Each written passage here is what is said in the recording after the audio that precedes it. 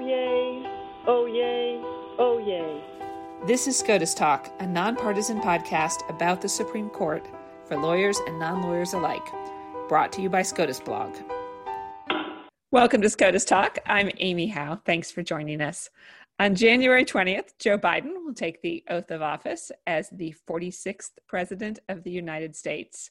And that will mean a lot of things, but for many people who follow the Supreme Court, the most important question will be, who will be the next Solicitor General of the United States, the government's top lawyer in the Supreme Court? Joining me to discuss this and the possibility of a vacancy on the Supreme Court is Katie Barlow, SCOTUS Blog's media editor. Katie, thanks for joining us. Thanks for having me. This part is particularly enjoyable for me because I get to ask you all of the questions I generally have. I just get to do it while we're also recording a podcast. So now that we know what the contours of a Biden administration will look like, particularly his nominee for Attorney General, we now know, which came out right kind of after the Georgia election results were solidified, that it's going to be D.C. Circuit Judge Merrick Garland, former Supreme Court nominee Merrick Garland.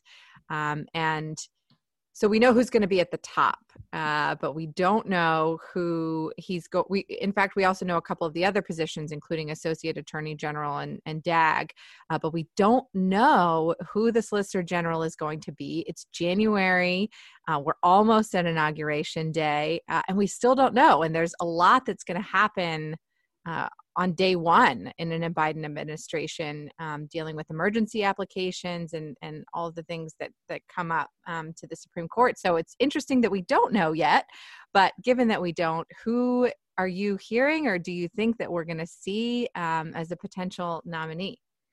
So it is very interesting that we don't know yet. And not only do we not know, but the Biden administration, the Biden transition team is keeping its cards very close to the vest. There's not even a lot of rumors flying around Washington in terms of who it might be. But just for a little bit of context, I went back and looked at when the Obama transition team announced that it was going to nominate then Dean Elena Kagan of the Harvard Law School as the next Solicitor General back in 2009. And that was on January 5th.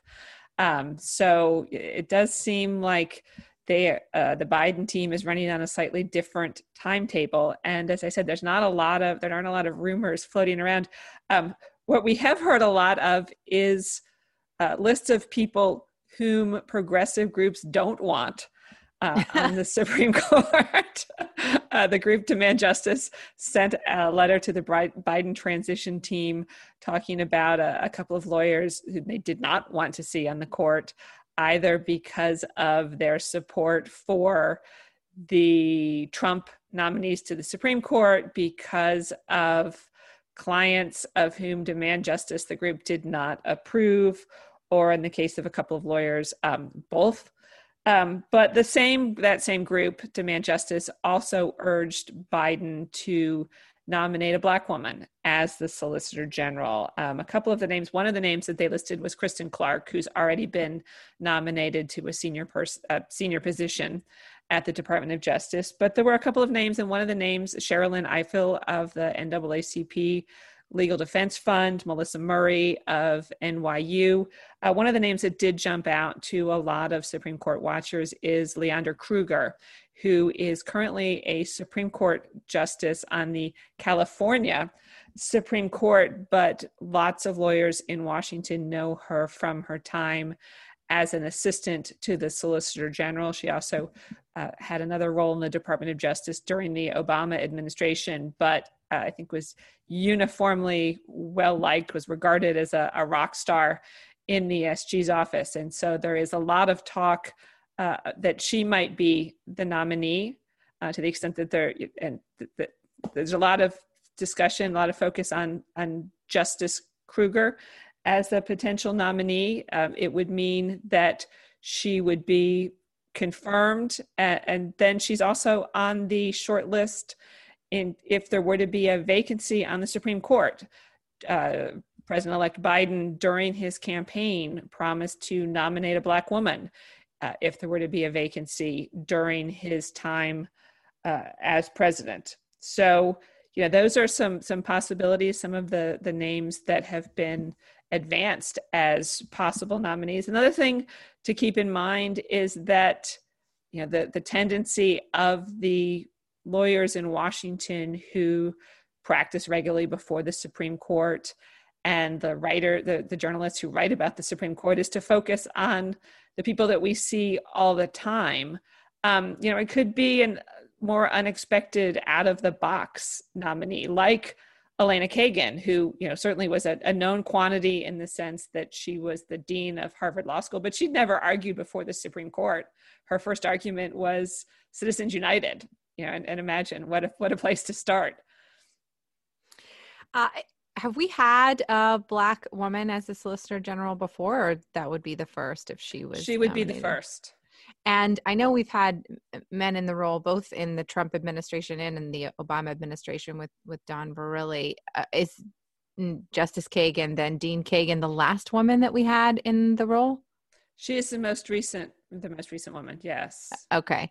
So it's interesting that both, we know the Biden administration has promised to nominate a Black woman to the Supreme Court, and the way to that seat could be the Kagan route through the Solicitor General's position, or it could be through another frequently used route on the DC Circuit, because we know that Merrick Garland will be, if he's confirmed, will become the Attorney General. And so that will leave open a seat on the DC Circuit. And there have been some rumblings, some rumors about who Biden would perhaps fill his seat with, which would also kind of turn eyes toward that position as a potential nominee if we have a resignation on the Supreme Court, if one of the justices steps down.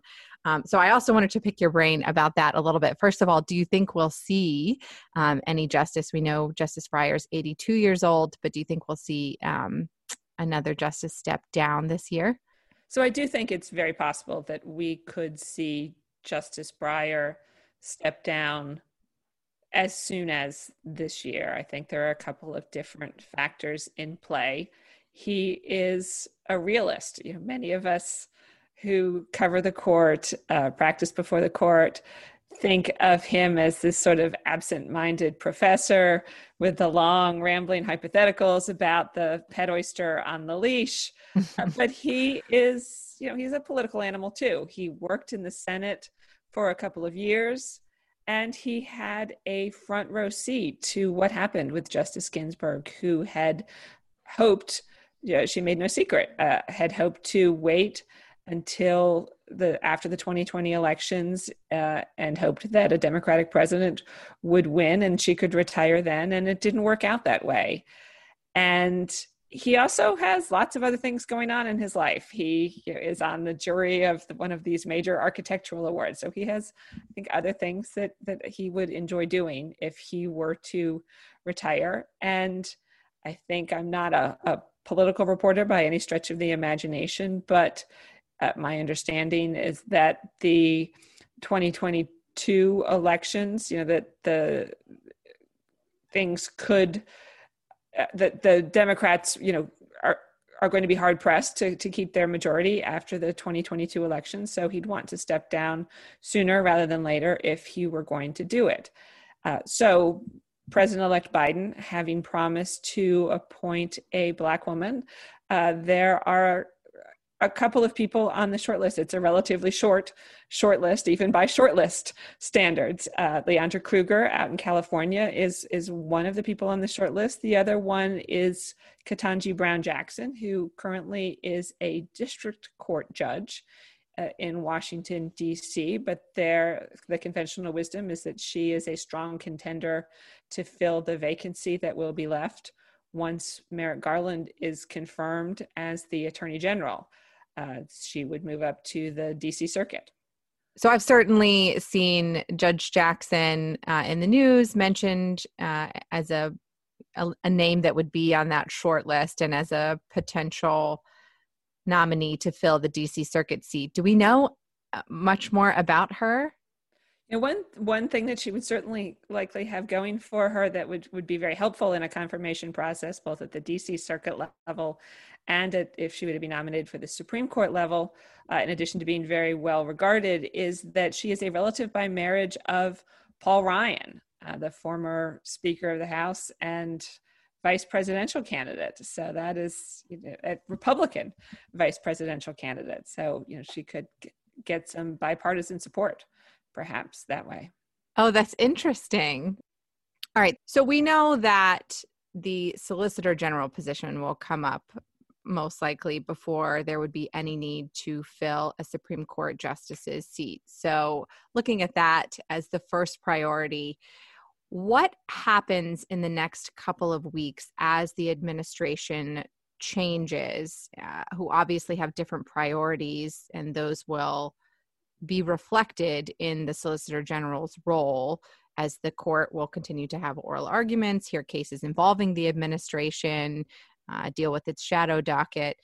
What are we looking for, and how will the administration's kind of transition before that Solicitor General is nominated and confirmed?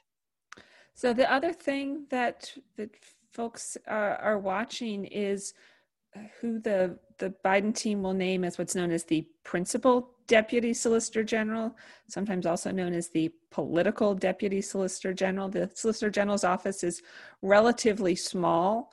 There are, depending on exactly at any point in time, somewhere around 15 assistants to the Solicitor General, and then a handful of deputy solicitors general under the Solicitor General. And all but one of the deputy solicitors general are career lawyers. Several of them have been there literally for decades, and have tremendous expertise and experience arguing before the court. But there is one slot that is traditionally held open to be an appointee of the current administration. And it's not a confirmed slot. And so normally what happens is that person is the new administration's sort of boots on the ground, which is particularly important before the Solicitor General can be confirmed and come into the office and start making decisions. And we have also not seen or really even heard a lot of rumors about who that person is going to be. We're running out of time here, so I wonder, I surely will hear something soon on that front. So I don't know if this is by accident or somewhat by design, but at least whoever that political appointee is that will kind of help the seamless transition before we have a confirmed nominee will have a little bit of time, right? Because the Supreme Court will wrap up its January oral arguments, and then they don't start the February seating until a little bit later, right? So there's a little bit of time there where they can get adjusted. I mean, there is time in the sense that there are not arguments until the end of February, but there is just sort of a constant barrage of decisions being made about everything from positions to take in briefs to decisions about, when the United States is or is not going to appeal. So whoever that person is, when she or he is named, they're going to have a lot of work to do. Well, we'll keep an eye on it. As always, thank you, Amy, for all of the information and knowledge. I love learning from you. Thanks so much. This was a lot of fun. That's another episode of SCOTUS Talk. Thanks for joining us. Thanks to Casetext, our sponsor, and to our production team, Katie Barlow, Katie Bart, Cal Goldie, and James Ramoser.